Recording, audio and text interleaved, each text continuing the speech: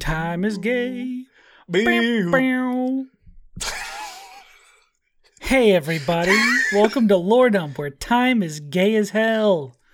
It's super, it's so gay and so amazing. We love time. No straight timelines here. They're all gay as fuck and rainbow colored. But I don't think that's what we're talking about today on the Lore Dump. In the new year. Oh, it is the new year. Well, the last episode was also released in the new year, but we didn't mention it because it's the new year now also, too. That's true.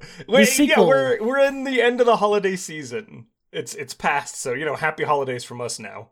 That it's well gone. Yeah. Get the fuck out of here, holidays. We're done with you. Yeah, we don't need you anymore. Yeah. I'll see you next Hanukkah. Mm. All right. But today, in our gay timeline, we're going to be talking about the future. The gay future of D&D Beyond. You've just committed so hard to this bit. I've shackled myself to this joke. You really and have. It will drown me. Yeah, you're slowly sinking. And it's just incredibly powerful to watch. Hello, Sassy? Sassy's decided to join the podcast again. We figured things out with her representatives and lawyers, and she thought that the gay episode would be a good one to join. Sassy coming out? Yeah, well, no, she's been out for a while. We don't really, it doesn't define her as a person. So, as you may not have heard before, audience, Sassy has officially come out. They are a cat. Yeah. Hi, Sassy. How you doing? They eat out of a bowl, shit in a box, meow all the time. It's a lifestyle, but they've adapted to it rather well. Yeah, they're living their best life as a cat. They seem as happy as they could. They really love this bit. They're on my lap now. And they super enjoy fish. But today on Lore Dump, yes, we're talking about, as I've mentioned in the past, the future of D&D. We're looking into our orb. We're peering through the veil, so to speak, into the future. My crystal nuts.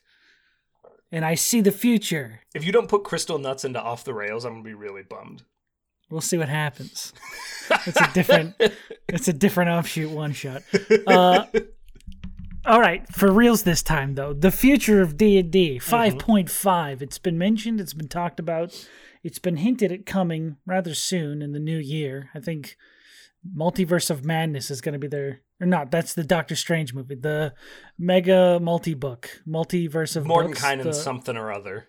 Mordenkainen's Tome of Foes 2.5. 2.5. Whatever that's going to be. But that's going to be our first look into 5.5. It's coming soon because this is the new gay year. So we're doing our prediction. This is our prediction episode. This is the one you can rewatch in June and laugh at us for getting everything wrong. Everything wrong. We're going to be a mile off, but if we get one thing right, you will not hear the end of it. We are going to gloat atrociously. If we get anything right, that will be the best part of the new edition. Mm-hmm. I guarantee it. Everyone's favorite. Yeah, you're welcome. We are manifesting. Big changes coming down the line if we have anything to say about it. Oh boy, you just wait. No more barbarians. There's 2 clerics now. They call it angry cleric and soft cleric. That's all you get. Yeah. It's the So let's get into the joke never landed. Listen, I know there's a joke in there, but my brain isn't smart enough to remember the words for it. So we're going to keep that where it is. I'm going to say it's early enough in the morning to use the morning as an excuse. That's what I'm saying. Yeah, I'm sure Sean will edit that out and not make me look bad. Yeah, because you've done that in the past before. I fully leave myself every time, fucking completely hanging raw. Every time. Yeah, out to dry as always, where I belong. Hello, future Sean. Be nice to past Sean. No, you rat fuck. Shit, future Sean, is that you? How much have you had to eat today, you fat bastard? That'll get him. That'll really piss him off. Leave past Sean alone, future Sean. Oh, you're fighting with him. I'm confused as to which Sean I'm speaking to. I wonder if he's gay in the future. Probably. That'd be interesting. I've been waiting. So is my sister, weirdly enough. When we were little kids, she said, "Hey, I wish you were gay so you could be my best friend." And I was like, "All right, thank you." Between the two of us, we've got you covered, bud. In a loving way. Yeah. It's very, very nice and sweet. Anyways, Josh, what's your first prediction for the next future steps of the game we play all the time? We've talked about it a lot of the things that we think we're going to see already, right? Like, we've touched upon them constantly. There's a few predictions. Yeah, through the show. It just, whenever we feel like it, we scream 5.5e prediction, and then we move on. I think what we will likely see, well, some things are already implemented, right? So let's cover those boring things really quick, really fast.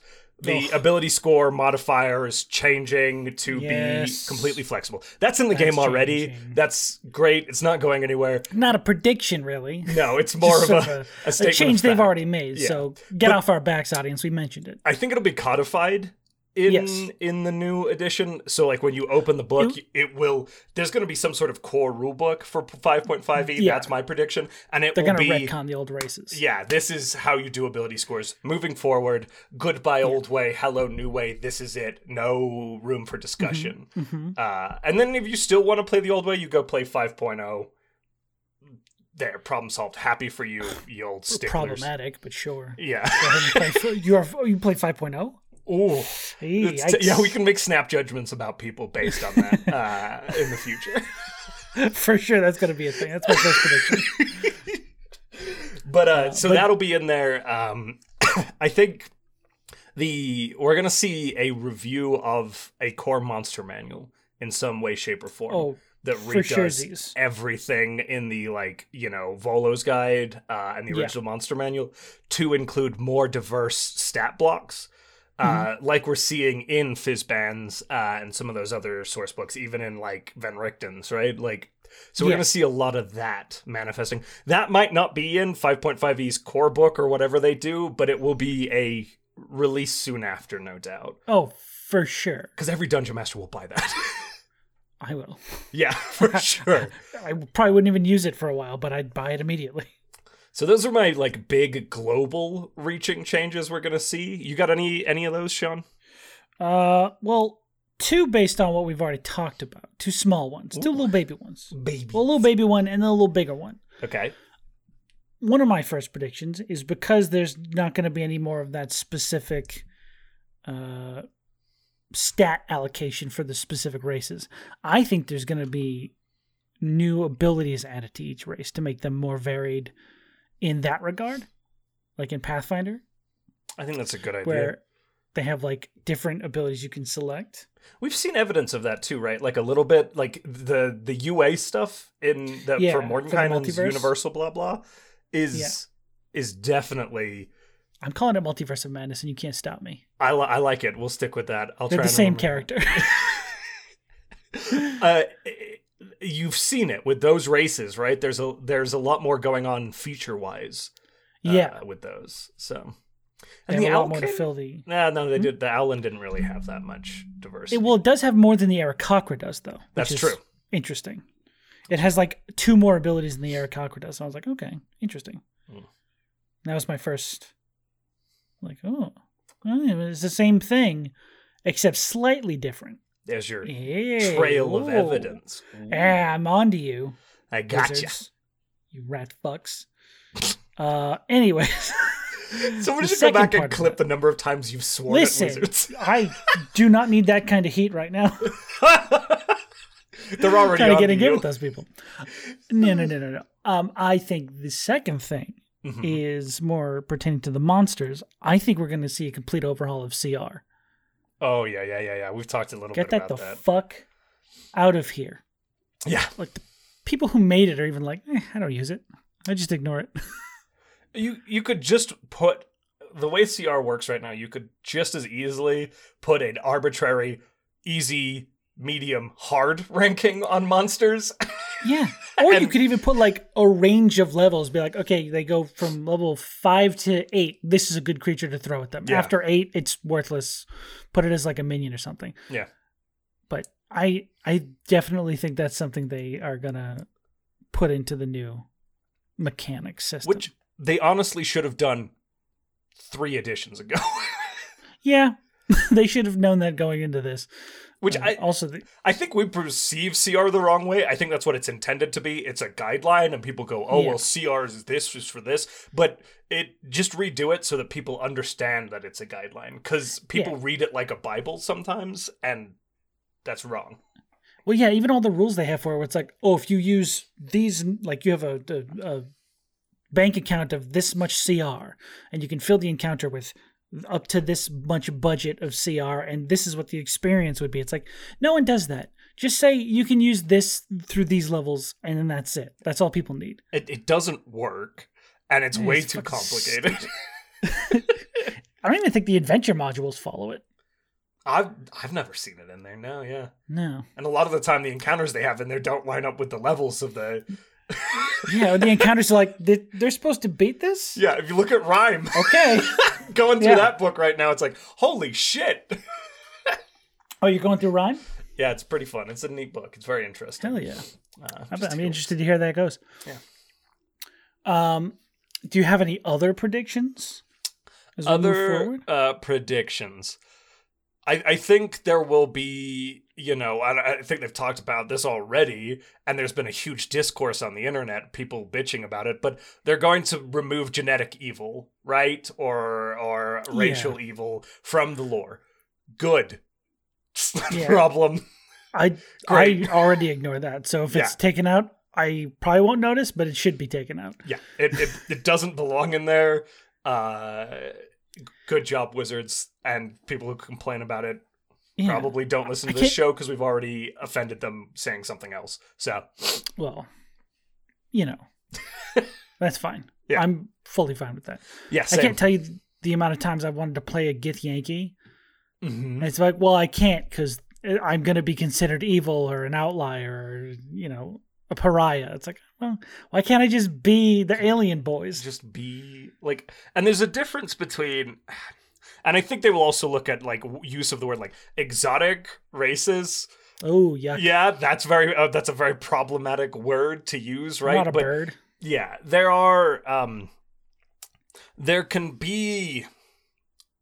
And this is at the DM's discretion, this is at the lore's discretion, but there can be groups of people that other groups of people don't really interact with, right? They'll define things, I think, a little bit more by like geographic shift and things like that, and cultural location, and what those interactions look like, because conflict still needs to exist, and there will be isolated communities. That's realistic, but you don't have to codify those things as evil or bad. You can speak in more nuanced terms around it. So they'll probably do that, I would hope to see. Yeah. I think just removing most of the things that they release from their own world lore would be a massive improvement to the overall books. Because I can't tell you how many times I've seen something they put out. I'm like, why does this have to tie so specifically to your world? It doesn't. I'm not using it in your world. Yeah, I never will. But the campaign settings and all that stuff, that's fine. That's Well, and they again, have the right to do that. There's if there's a story reason for it. Yeah, there's history to it. That's one thing. But if it's just like, well, these guys came out of the dirt and they were bad, and that's gross, and we hate them. It's like, well, okay. Or like they tend to write it where it's like, if you put them in their lore, in your lore, they should be evil, and it's like, well, why? Yeah. As a dungeon, you look at that and you go, why? Right? That's specific. Irrelevant. It all ties back to the thing I would like to see. This isn't on my list to talk about, but something I would like to see ripped out of the fucking heart of D&D is alignment. Yep. That's what it falls back to. Yeah. They're like, well, what's the creature's alignment? It's like, that doesn't fucking matter. It's irrelevant. You don't need to have a lawful evil creature. If it's a devil, I know where it comes from. I know what it does. I know what their kind of thing is. Yeah. But you can also have nice devils. Well, and that's the thing, though, is they've got these stupid spells. They're codified to good, evil, neutral, blah, blah alignment. Yeah. Just make it if they speak abyssal or some sort of keyword, right? Like... Well, that's tying evil to the language. Well, no, it's you can identify. It doesn't make it evil, right? It's not this. You don't call the spell detect good and evil. You call the spell detect abyssal. Well, detect good and evil also... Or is it... ties in specifically to those races. I see what you mean. Yeah, so what I'm saying is, right, if you remove the concept in good and evil from the spell and make it related to a element of the creature, that doesn't define them as evil. It just says, hey, you can detect this. Also, you could just shift to extraplanar. You don't need to call it good and evil. Just say detect extraplanar or protect from extraplanar. Yeah. There's so many. That's exactly it. Like, you just tie it to a keyword that doesn't imply a negative. Yeah. Right? Because it also doesn't pick up on actual evil. Like, if there's some monstrous human being in the room who's just a nasty person, it won't detect them. Yeah. It'll just be like, yeah, that's Frank. He's awful, but... Yeah. Or you don't. There's a serial killer standing right next to you, and you're like, yeah. Good guy. 10 out of 10. He's a human. What a cool feller. We like Frank. Yeah. So it's a large fix, but it's a doable fix, right? Like, they're going to have to make a lot of changes in a lot of places, but they should, and it's not as hard as it seems. It's a deceptively easy fix, though. Because you just have to omit text from the new book. It's not even like you're going in and changing the text. You just have to leave out their alignment, don't add that part in, and then when you're adding the new spell in, just flip some words. Yeah. That's it. And again, it's more the scale of it. They've put it in a lot of elements. They're going to have to do it in a lot of places. But that doesn't mean that it's impossible. It's just a thing they have to sit down and get done. It's easier not to write it in. That's Just true. Don't write it in at all. The problem is they did it to begin with. Now they got to go back and wipe it out. The problem is that it's in 5e. Yeah, it's baked in there. You got to take it out. Yeah. But yeah, I agree. I hope. This one is less definitive for me. I don't know that they will take alignment out. I think they should. They definitely 100% should, but it's one of those things that it's like, oh, the old guard want it. Who gives a fuck, but we got to keep it in. Well, it's one of those stupid-ass things that is also, for the external community, people who don't know D&D, it's iconic to Dungeons & Dragons. Yeah, and that's the people problem. Make those memes of like, oh, this is your alignment thing. It's culturally relevant, and it's a part of their marketing. Yeah. Which doesn't justify it. I'm not saying that. It's just... No, I'm thinking about every time I've heard it defended where people are like, oh, but it helps new players figure out what their character's like. I was like, no, it doesn't. It confuses them about their character has to be. Yeah. You get into role-playing and they go, oh, how would I approach this? And you just don't worry about the alignment chart. Just think about what your character's going to do. Yeah. No. It's a structure that is... quite restrictive, for sure. Yuck. Alan. Those are disgusting. Big things. We talked about a lot of big things that we... Those are huge things. Any mechanic changes you think we're going to see? I'm on this knife's edge mechanically. Mm-hmm. We may see it either go more into the, I don't want to say exactly like Pathfinder, but more into the nuanced diversification of classes. Or we'll see it go the opposite direction because they've seen huge success in the simplification of the game. But I think mechanically we're going to see shift either to a little bit more technicality because more people are familiar with it and want more depth, or we're going to see, because it's popular, a lot of simplification, or a little bit of both. In some places they may drill down, and in other places they may pull back mechanically. That's a really vague statement, I know. It's a balancing. Yeah, the balancing is going to be interesting to see how it goes. What do you think? I'll be honest with you, if it gets simpler, I don't think I'll play it. It doesn't need to be simpler. No, because I think 5.5 is going to be like advanced D&D, where you can layer it over the already existing thing and it will just improve. Although there will probably be a lot of changes like we talked about where a lot of things will be stripped out or changed in enough of a way where it is a different game. Yeah. But most of those things we've talked about are lore related or flavor related, which is fine, but talking about mechanics, that's a good prediction. Yeah. I think it is going to be its own standalone game, but if you want to continue playing 5e and introducing the easier thing to get people, there's going to be a few things you can piecemeal take from 5.5 to add into 5e. Nice. That's what I think. I hope And I think there is certainly a very strong logic and argument for your prediction of more technicality, carefully planned technicality in the mechanics of the game. Because I don't think it'll be Pathfinder complicated, but it'll fuck be no. more. There's no way they're that brave. Yeah. I highly doubt that. I think a lot of people wouldn't touch. I think they would alienate a large portion of the community if they went for that sure. complicated. Yeah. They were just on Time Magazine. You think they're going to go, all right, now we're bringing out the difficult shit. It's like, no, this is the most popularity D&D has ever seen. Yeah.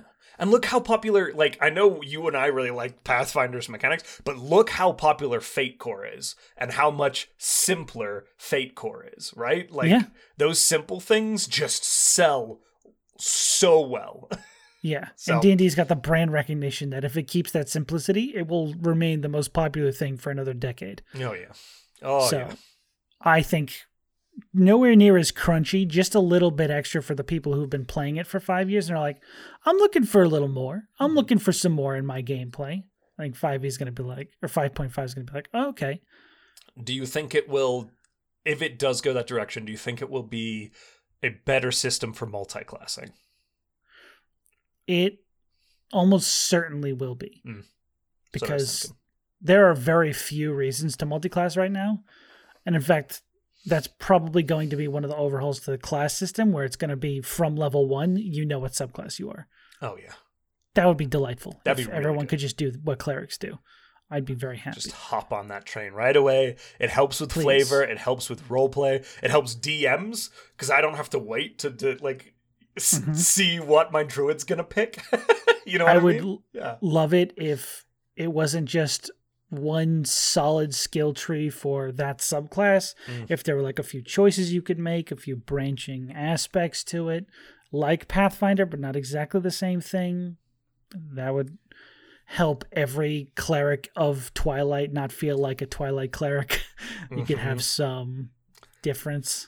Well, and there's evidence of this, isn't there? Because if you look at the way they've added new feats, and if you look at the optional class features, this suggests a tuning element to your class. I know that they released the optional features as fixes to classes, but it could very easily become a selection criteria for your class diversity. I would love to see that if it's like, optional things you can implement into your class, but there's like 2 or 3 things to choose between. You don't get them all. That would be really cool to see. So good. Almost like invocations for every class. I would love that. And it allows wizards to balance something that they screw up in print. Yeah. Because it's not going to be perfect. It never will be. They'll mechanically mess something up, or they'll miss a keyword or something. And if you have optional features, you just retcon, or not even retcon, but just add a release that says, hey, this is a new optional feature that just fixes something we screwed up earlier. It's even worse than that, because with D&D Beyond, they can change the actual wording of the character sheet you have nowadays. Yeah, true. So if you have a barbarian where they're like, oh, that ability is too strong, the next time you log in, it could be changed. Gonzo. Yeah. Interesting, though. So, yeah, I would see it going that way, and I'd like to see it going that way. Yeah. Another thing I want to see go that way, like the skill tree and the different feats and everything like that, are the actual skills you have. Because just having like baseline medicine, perception, performance, just making those rolls kind of sucks. I wish they would have more depth and like feats specifically tied to skills. Like they do. Is it Pathfinder? In Pathfinder. Yeah. Yeah, but you said it and I was like, yeah, just like Pathfinder. Because all there is to take is if you want to be a perceptive person, you take the observant feat. You get automatic +5. Okay, cool. You're that person in your party now. You're the seeing person. And you're the guy. You're the person who's like, perception's real high. Did I see it? That's all you do with that skill. Well, it's like it's why crafting and things like that is so lame in D&D. Like in Pathfinder, almost non-existent. Yeah, it's almost non-existent. In Pathfinder, just having crafting doesn't mean jack shit. Like even our artificers and alchemists, they're very specifically good at crafting in those spaces, but that doesn't mean they can make armor. And in D&D, basically, if you have the keyword, you can be like, well, backstory-wise, I was really good at crafting potions, but I'm going to use that skill to make a shield right now. And the DM can be like, okay, no, or at disadvantage, but it's not codified very well. And it would be nice to see a little more diversity there to add some structure there. It complicates the game almost immediately, but it'd be nice to have that available to dungeon masters, I think, and players who are interested. I think the availability of that stuff is lacking in D&D, where it's not in Pathfinder, and that's why Pathfinder keeps coming up, is because instead of putting out these, campaign books or these adventure modules every few months, Paizo's just releases expansions for rules and races and classes and spells and monster manuals and the things people play with in their own worlds. That's what I would love to see more of at 5e. Yeah. I don't give a shit about their personal adventures. Yeah. The modules are fine. I know they bring them a lot of money because people play them and they get hyped over them or whatever. More people care about the rule books.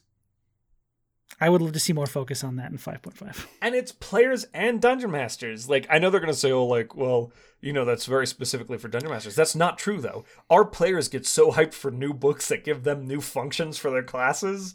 Like, was a player, I'm usually more excited than as a dungeon master for a book that drops, new class features for me or a new subclass. Like, that's awesome. So it's not catering to a specific element of the community. They're more overreaching, but they're harder to produce, right? Yeah, I mean, I don't know. I've never made one. The campaign guides are definitely easier to make because you just have to write an adventure. Whereas the rules take time and balancing and playtesting and blah, blah, blah, blah, blah. But if you don't spend all your time working on these fucking adventures, hey, guess what? More rule books can be pumped out. You can implement more mechanics for doing specific things that your players are asking to do. You can implement different changes to monsters and different ways to implement creature stat blocks and abilities into the game. You can come up with different rules for, a bunch of stuff. If you're not spending a bunch of time rewriting Strahd or the Tomb of Annihilation or all this other fucking shit that people could just go, oh, I remember this cool old adventure. I'm going to see if I can work it into 5e. Yeah. You could make rules for updating older editions into 5th edition. Just put that out there. I'm just saying, Wizards. Or make a Tomb of Annihilation supplement that is a monster manual with a new class that's flavored around that space, or a new subclass with a bunch of, you can put the lore fuzz around it. It's Fizzbands. That's what Fizzbands is a masterpiece of a book. I love it. Just do more of that. And honestly, portion of that book is lore bullshit. But you know what? I'm okay with that because there's a lot of other stuff in there, and it's about the other stuff.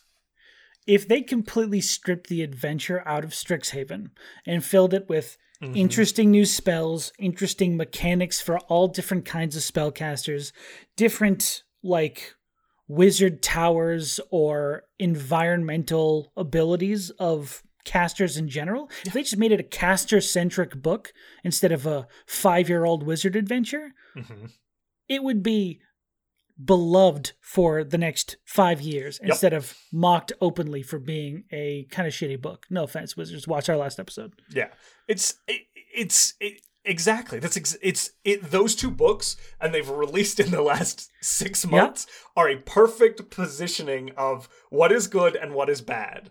And and can I put on a tinfoil hat here now? For a second. Oh, here we go, guys. Here's my conspiracy theory. You're entering a spooky door. Here's one of the main reasons that Wizards produces books like Strixhaven, Van Richten's. Although Van Richten's had a lot more in it. I'm not complaining about Van Richten's. I actually like that book, but those setting books, those scenarios, live actual plays and marketing wise, they're much easier to articulate. You can go, hey, Critical Role, hey, Dimension 20, play through this scenario, and that is massive marketing for them. Like, it seems to be really easy to sell that product because it says, here's a narrative adventure for you and your friends to sit down with. And the concept to somebody who's not a dungeon master or like a constant player of that, I think is much more digestible. And I bet you, I don't know this, I don't have access to it, I bet you the marketing metrics on things like Strixhaven are much higher because they can promote in different ways. That's my conspiracy theory here. I definitely think there's a lot of evidence to support that theory, specifically because every time a new book comes out, Wizards is like, hey, we got 14 new streams of people playing this fucking book. But I also think that, one, Wizards is stupid for doing that. Yeah. Because every time something gets really popular in this space, it is fully homebrewed, almost 100%. Yep. So much so that the most popular one has been turned into books that other people can play through. The homebrew is the good stuff. Like, exactly. So if you made more rules for homebrewing stuff and told them to promote that. Exactly. Guess what I don't want to watch? 14 streams of people playing through Strahd again. Oh my god, and there are so many. There's like 5 on their own specific D&D channel. And much love to the groups running Strahd. We're not saying that you're doing a bad job. You guys are fine. You're great. It's not your fault they reprinted that book again. Yeah. But we don't need it, and your audience, there's a lot of it. It's saturating the market. And exactly, Sean, like I it's not a good play if this is what they're doing, and there's a lot of evidence to suggest it's not a good way to do it. And the numbers show, I'm sure, very positive for them, but in the long run, you should reconsider how you're approaching that. It's this weird echo chamber where they're like, hey, what's your favorite adventure module we put out? It's like, well, everyone loves Strahd. Okay, well, here's Van Richten's Guide to Strahdland. So you can make Strahd better. It's like, fuck you, actually. I've already done that 4 years ago because the first time you did it sucked. All you did was add more of the same to Strahd. I fucking don't care about it so much. Give me another Eberron book. Ooh, yeah, I'll go back to Eberron. That shit was kind of interesting. The monsters were unique and different. The rules were different. And there was a lot of content that DMs and players could use mechanically. Exactly. Don't give me Strixhaven to do a Harry Potter adventure. You can make a Harry Potter adventure module later on. Fuck, it's been done without them. Yes, it fully has. Kids on Brooms is better for running Harry Potter things than Dungeons and Dragons. I'm sorry, go play Kids on Brooms. Fantasy High Dimension 20 was just the D&D 5e core rules with the setting adjusted slightly, but if you don't think that's a Harry Potter adventure, you're wrong. No. Magic and Misfits is actually Kids on Brooms. They're not playing D&D there. Well, yeah, I know. I'm just even Fantasy High is the D&D core rule set. That is a Harry Potter adventure. If you're looking for a teen magical drama, Fantasy High is that. It just looks a little different because the crew are trained comedians. But also yes, they've done Kids on Brooms. Well, Critical Role did 5e Harry Potter. They just changed all the names so they wouldn't get sued. Yep. Like, you can do it already. We don't need Strixhaven books. Not even the Magic the Gathering community gives a shit about Strixhaven the school. Fill it full of wizard stuff. There is a weird, like, disconnect between a lot of the Magic. There's a fair number of, like, us, but if you go into a Magic the Gathering store, a lot of them do not give a shit about Dungeons and Dragons. Like, yeah. I think a lot of Dungeons and Dragons players play Magic. I don't think a lot of Magic players play Dungeons and Dragons. Yeah. Because D&D is harder to get into, I think. Yeah. It has weirdly enough, Magic the Gathering has a higher cost to get into. Yeah. Monetarily wise, but D&D has a bigger time commitment, which I think is the problem. Also, Magic the Gathering you can play in the lunchroom during lunch in high school. In D&D, you need to have a group of at least 4 to 5 friends. Oh my God. I don't want to be that guy, but there's a lot of people when I walk into those stores, I was like, oh, you don't talk to anyone, do you? Unless you're saying, I tap this red mana. Yeah. And that's how I win my infinite combo. Go infinite twice. It's like, all right, I see why you don't play D&D. Bathe, please. No, I'm kidding. Magic players are awesome. That was really mean. Magic players are fantastic. They are great. Some of them, though. Some of them are a little. You but that look could in be the said mirror. about a lot of D&D players too. Oh, for sure. I'm not saying it's exclusive to the Magic community. I'm just saying there's some. Anyways, 5.5 is going to be We real cut good, off the guys. rails every Friday. So Fridays at 7. Well, not every Friday at 7. a lot of them. This Friday at 7, hopefully. Fingers crossed. Oh. We'll figure it out. We got our stuff together. Yeah, we're back on the saddle. It's been a winter break. Okay. Yeah, what other predictions you've got? I've taken my tinfoil hat off. I'm sorry, Wizards, for talking about your marketing. I have no idea. I haven't seen the numbers. It's bad. You could say it. It's bad. We don't need a fucking 8-hour stream for your new module where you play through the whole thing. We talked about this last episode. I think we're just mad at Wizards and their modules. Yeah. Yeah. I like some of the settings. I do. I like Saltmarsh. I like Rime. I think they're neat. We don't need so many. Yeah. Yeah. We could do with maybe one a year. I think we got 3 or 4 last year. That is, dude, bingo. Yes. One a year, then give us mechanics, please. Okay, bye-bye. Wizards of the Coast. Ooh, Sean's doing research right now, guys. Release. He's got his research hat on, which is this really cool Wizards hat. It's like bright purple and it's bent at the tip. It's very cool. Just since July, these are the books that came out. Let me tell you if you sense a theory. Or since you smell a theme coming along, right? My sniffer is open. Wild Beyond the Witchlight. Okay. Came out in September. Setting. It's an adventure module. Scenario, yeah. Fizban's Treasury of Dragon came out in October. Great book. Strixhaven came out, well, not in November. It was pushed back to December, which is a module/setting adventure. And that's it. So since July, they've released two adventures and one book that people like. Yeah. What the fuck is that, Wizards? Yeah. Bullshit. Yeah, and again, so that's already 2 in the 6-month period. We got Van Richten's this year, so that's at least 3 in 2021. I think that came out in like March, right? Yeah, so at least 3, probably 4 in 2021 adventure module scenarios thingies. It's like we don't need so many, probably. So maybe less of that. I can't even play through that many adventures in a year. Yeah, you can't even play through any of these adventures in the time it takes for them to release the next one. Mm-hmm. They're gonna have a massive back catalog of these things that you know. Fucking, nobody ever plays because they live stream 40 of them and everybody knows the ending, so they're like, okay, well, we won't do that. I don't get it. Why?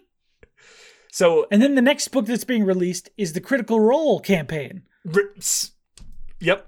That's the redo of the Exandria setting, is that right? Is that what they're doing? No, it's a specific Critical Role themed Wildmount adventure. Oh, so it is just an adventure module. No. Exandria Reborn is something that Critical Role's releasing on their own, and it actually does look like a very interesting book that people should look into. But okay, so they're doing a CR adventure. I didn't even realize that. I just knew there was the Exandria source book. That's Call of the Netherdeep is the next book that I believe is coming out, and it is 100% adventure. Probably some magic items and some small rule changes in there. That's gonna screw our argument because everybody's gonna buy that book. But it doesn't matter if they buy it. I'm probably gonna buy it. Yeah, but you'll never use it. Exactly. But it's also another adventure. Mm-hmm. Like, that's the point I'm trying to make. Is that it's just adventures, and then like here's a little bit of rules. Oh, there's some changes. There's some updates. Here's some new abilities for you to use in this 16 adventures we got you. Well, I'm totally agreeing with you, but what I'm saying is that book is going to sell like hotcakes, and Wizards is going to go, oh yeah.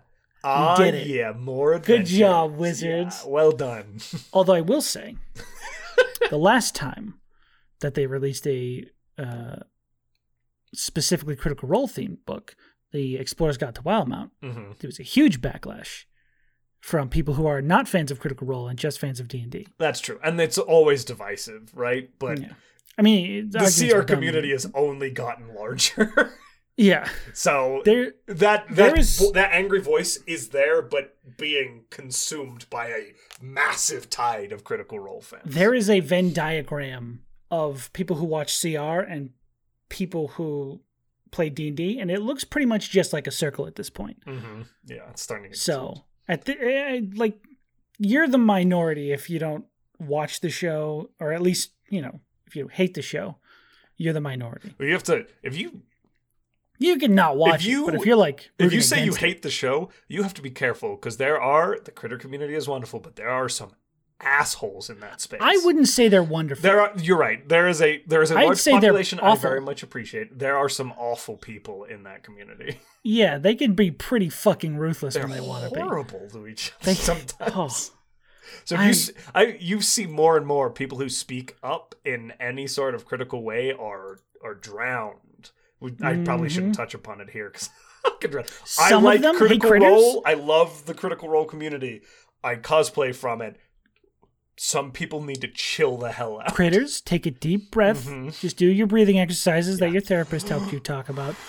Some of your rage and some of your backlashes are very justified, and I'm proud of you. But sometimes y'all little nasty motherfuckers need to take 5 minutes and just shut the fuck up. Yeah, just chill out a little bit. Okay? Especially once directing it at the cast. Yeah, exactly.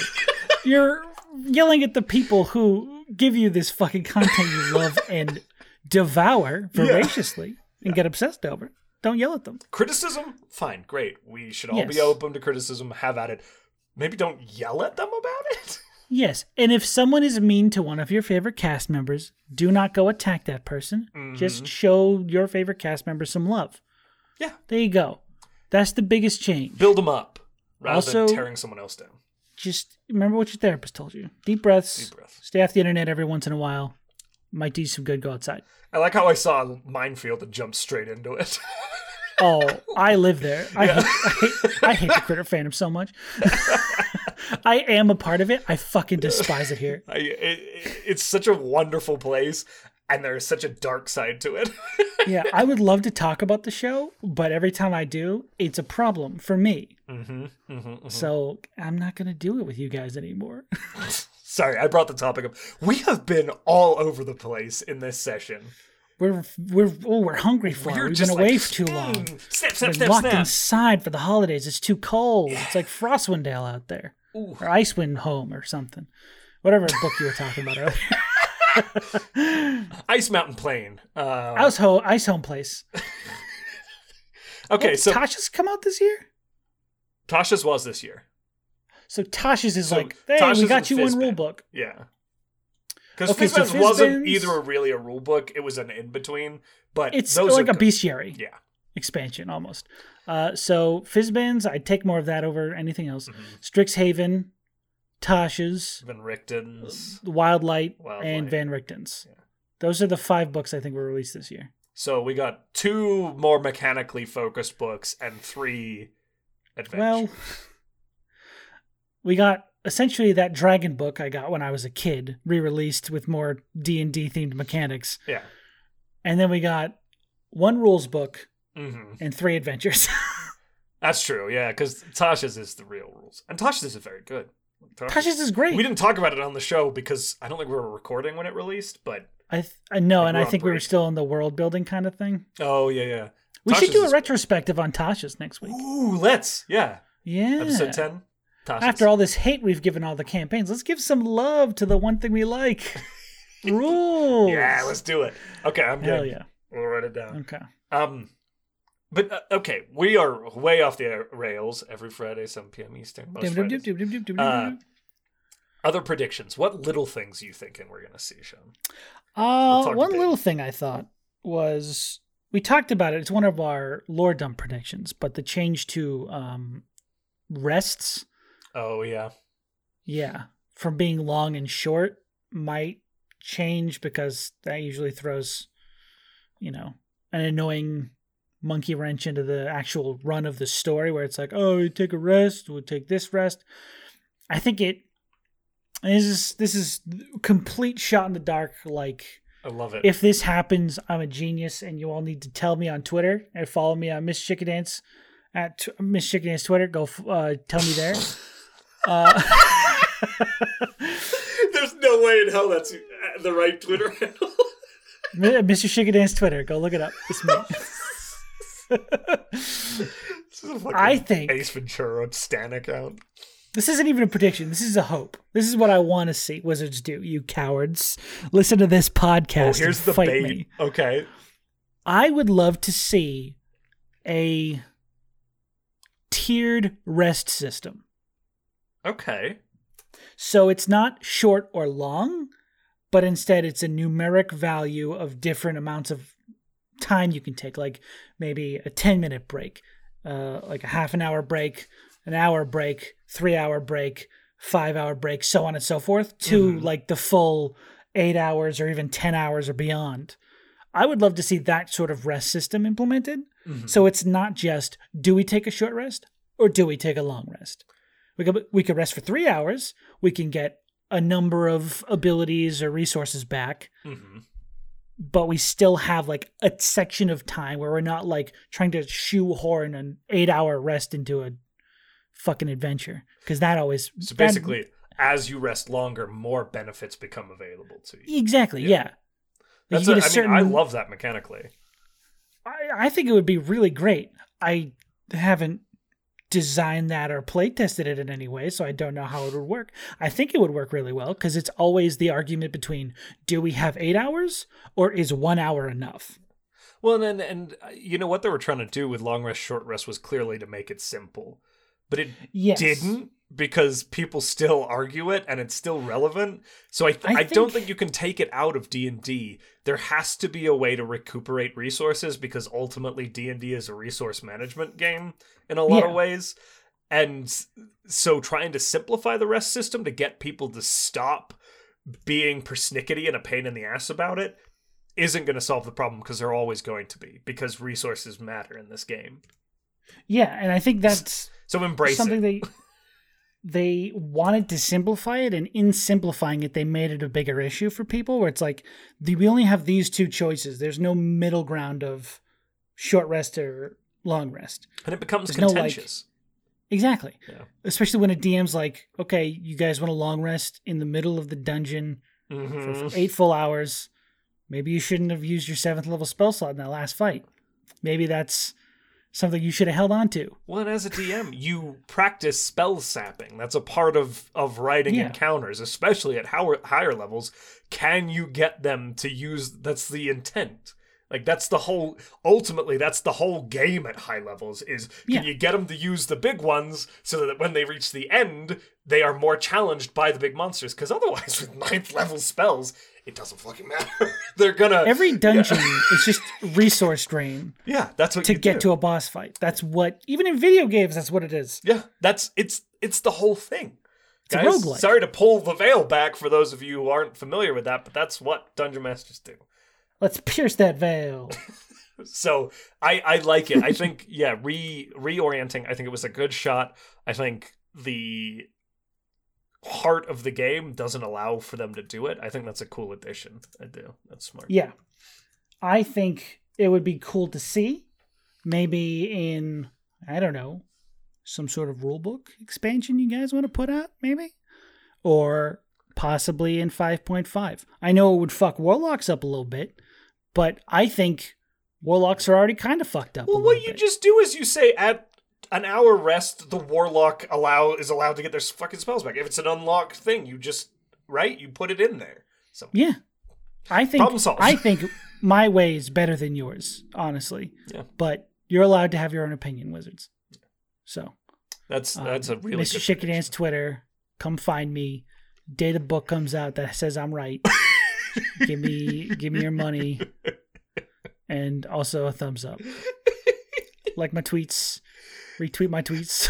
Some asshole like, comment, subscribe. Mr. Shikadan's Twitter is gonna have this massive influx. I gotta go get that account now, so that when it comes out, it's not like some fascist piece of shit monster. Oh yeah. Yeah, you have to make an apology because it's some like Trumper. That would be the worst. Anyways, yeah. That's my predictions. Do you have any more? A better pet and familiar system? Oh, fuck. Just do what Pathfinder does and don't describe them physically. Yep. Just give them a stat block and say, hey, describe them how you want. If they have wings, they get this. If they don't, they get swim. Yep. They get classifications and they can level up in that classification. Problem solved. I can't tell you how many times people have been like, oh, I only get like a spider or something. Yep. That sucks. And guess what? There's evidence for this happening with the Drake Warden, so... Yeah, that's true. They don't describe them physically, but it is still a dragon. Yeah. And they have like some elements that level up as the creature progresses, so... I will say one huge hint towards this is the spells they've come out with a little bit. Ooh, okay, tell us more. The one where you can like summon demons or summon shadows or fiends or whatever. It's just like the stat block with a few variants on it. Like summon Celestial, you can pick the tanky one or the damage one, right? Exactly. Like, yeah. Do that with pets and familiars, please. Yeah, just say this is what the stat block is. You can describe it physically. Yeah. Which is great. Make the game so much better. That's just what people want. Come on, Wizards. And pets are so important to this game. Familiars are so important to this game. Like, good God. They really are. The Ranger class has been a failure most times because this isn't considered. Consider it, put it in there. They probably will. They've got evidence of the fact. So that's my more nuanced is we're going to see stat blocks that level up based upon a style for... Okay, no, say that out loud. Genuinely look me in the eyes and say right now your 5e prediction about Rangers. My final prediction for 5.5 is that they will remove the Ranger. Guys, he's deadly serious right now. He's got the look of a madman on his face.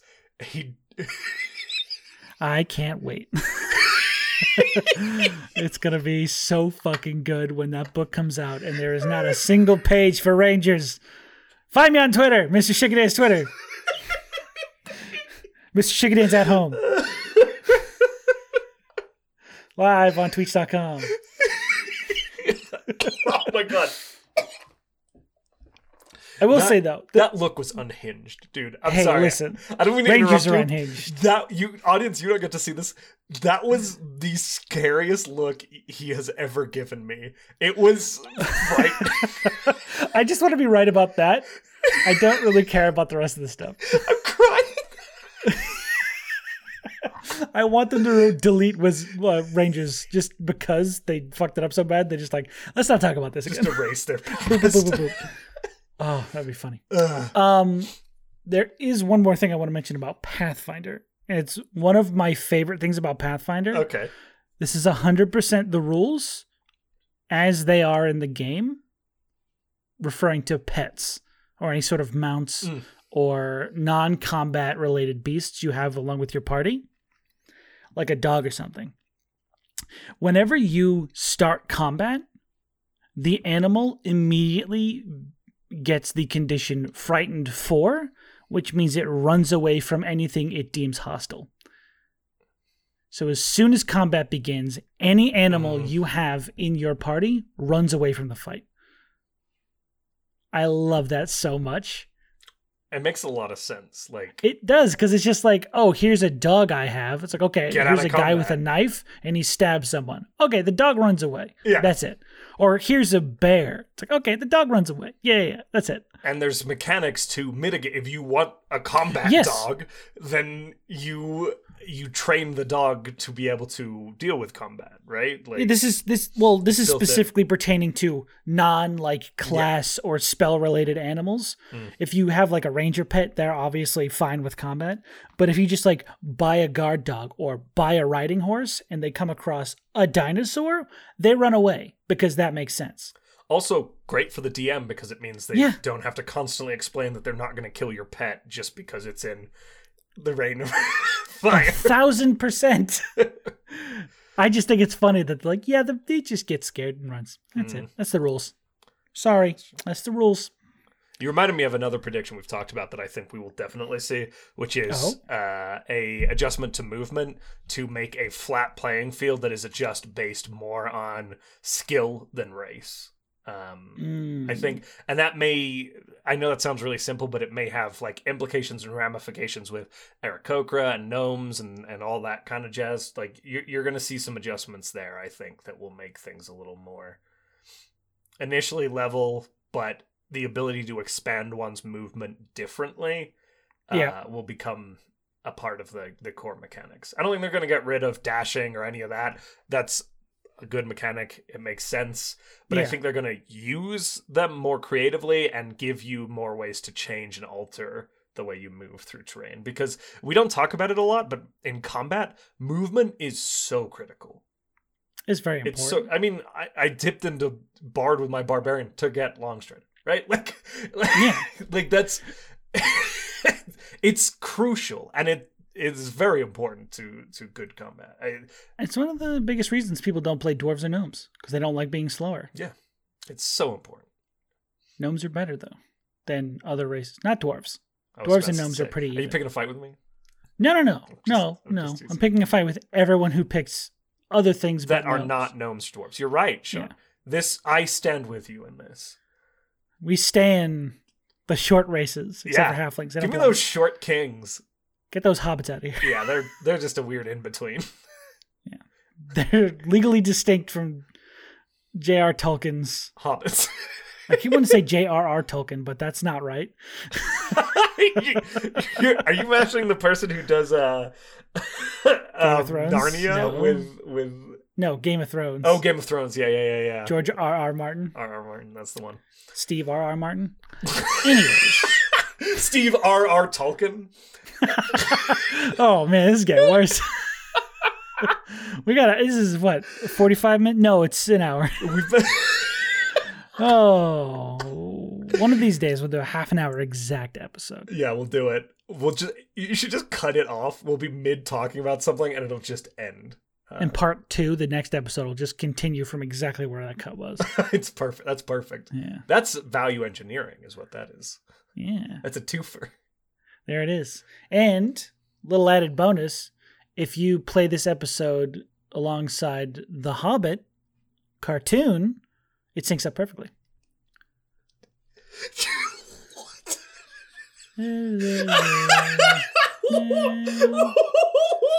Shire music. Well, I don't know, Mr. Frodo.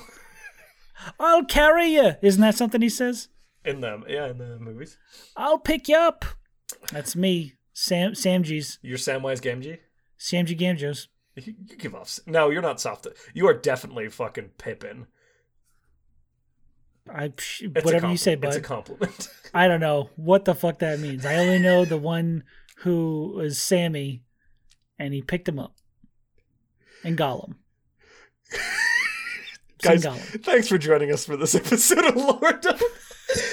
And the Balrog. That was badass. That was, you shall not pass. No, that was the old guy. I was talking about the whip. You want a big flame daddy on your bridge? Oh, we killed that old man. That was badass.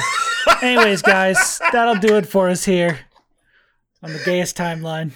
Guys, if you want to yell at us about the things we've said in this session, you can tweet us or Instagram us. I'd love to see you yell at us on Instagram. That'd be interesting. Come get us. You can do reels now. Yell at us reels hard. Guys, somebody please make a reel. It would make our day, just screaming at us. It doesn't even have to be coherent. Just at us at the Lord Dump. Just at a volume we don't appreciate. Yeah, way too loud. We'd really appreciate that. So at the Lord Dump on our social medias, or you can email us at lorddumpquestions@gmail.com. Pretty sure I got that right this time. Or you can get me up at Shicky Tweets. Shicky Mans, my Shicky Tweets. You have so many Twitters to go claim after this. Well, that's my Vimeo, actually. Shicky Tweets is Shicky your Vimeo. Tweets on Vimeo. Yeah. Got it. Okay, good. Well, there you go. Find me there. Follow Sean there. Like, comment, and unsubscribe. Because I assume you're already subscribed.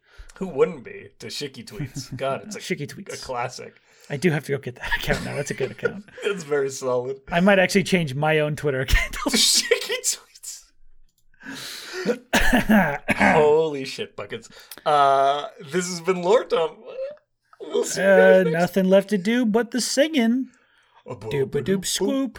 Booba-doop poop. Scooba-doop weep. Ba-ba-da-da-doo.